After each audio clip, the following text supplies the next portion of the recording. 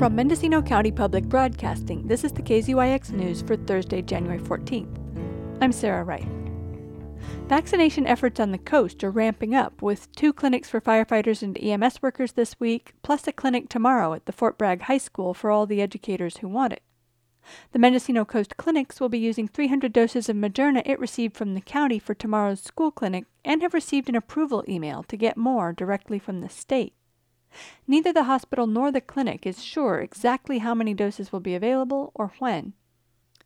Dr. William Miller is the Chief of Staff at Adventist Health Mendocino Coast, which is ready for its next batch of vaccines. And I know that there is a real strong desire to get these vaccines administered as quickly as possible. I can tell you that here at Adventist Health, both inland in Ukiah and Willits, as well as out here on the coast, we've been making these preparations for weeks now. Here at North Coast Family Health Center, for example, we've gone through all of the patients, and I believe that we've identified that there are approximately 800 who would need to be in the very next group to be vaccinated. Miller wrote earlier this month that Sherwood Oaks, the long-term skilled nursing facility in Fort Bragg, which suffered an outbreak over the summer, had a delay in getting its allotment of doses from CVS Pharmacy. But on January 7th, CVS came through with the vaccine, which 44 of the 50 residents accepted. Adventist Health supplied staff with their first shots a little bit earlier, on December 31st and January 4th. 3 or 4 of the 60 staff members declined, and there have been no new outbreaks. Miller is also working with Dr. Berenson, a small practitioner in Fort Bragg, to vaccinate his patients. And we are in the process of setting it up so that North Coast, those patients will receive it through North Coast. And so right now we're working with his staff to get a list of all the patients that need to be vaccinated. Meanwhile, Rebecca Walker, the superintendent of the Fort Bragg Unified School District, has been organizing the clinic at her workplace. She's looking forward to tomorrow's event. We have 300 doses of vaccine. We're organizing it for school employees on the coast, and that includes our preschools and our charter schools and our private schools. It's meticulously planned, down to where the more medically fragile recipients should sit to be monitored after the shot. And then when they're done, they take their card and off they go.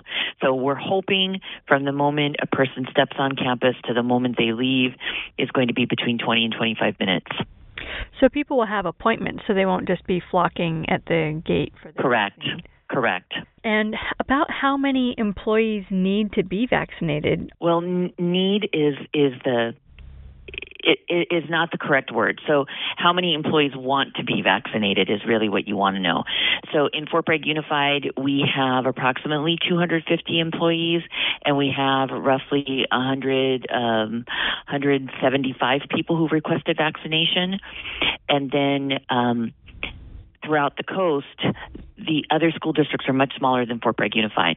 So between Fort Bragg Unified, Mendocino Unified, Three Rivers Charter School, Montessori Del Mar, the Catholic School, Glass Beach Preschool, Head Start, Casper Children's Gardens, all of the preschools that we've been able to contact, we have right at 300 people. Lucretia Renteria is the executive director of Mendocino Coast Clinics.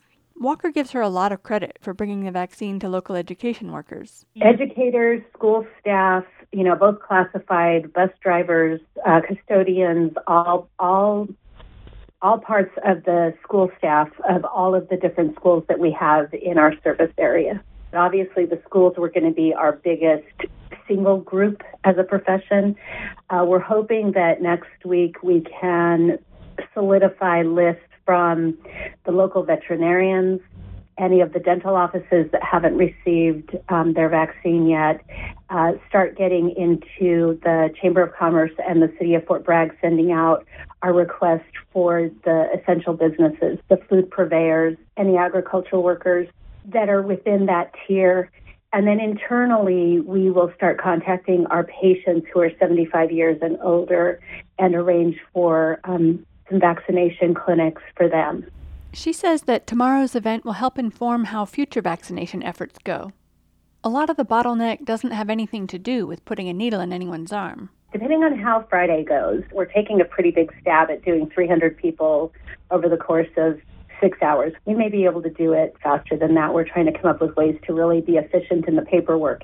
It's not actually administering the vaccine that takes any amount of time. It's the registration of the person to get all of the information so we can upload the person's vaccine into the immunization registry that we use, which is a requirement. We have to have that done within 24 hours of administering the vaccine. And then waiting the 15 minutes, that's obviously, a time lag that people have to wait. And then filling out the paperwork, the vaccination card, and getting that back to the person. So there are parts of this that just take time that we're really trying to streamline. So we're going to test out a few of those processes on Friday and see how they work. Miller, like Walker, is on the new Ethics Ad Hoc Committee, which is charged with advising the Department of Communications and the health officers on ethical matters involving distribution of the COVID vaccines in alignment with the structures set forth by the state and federal government.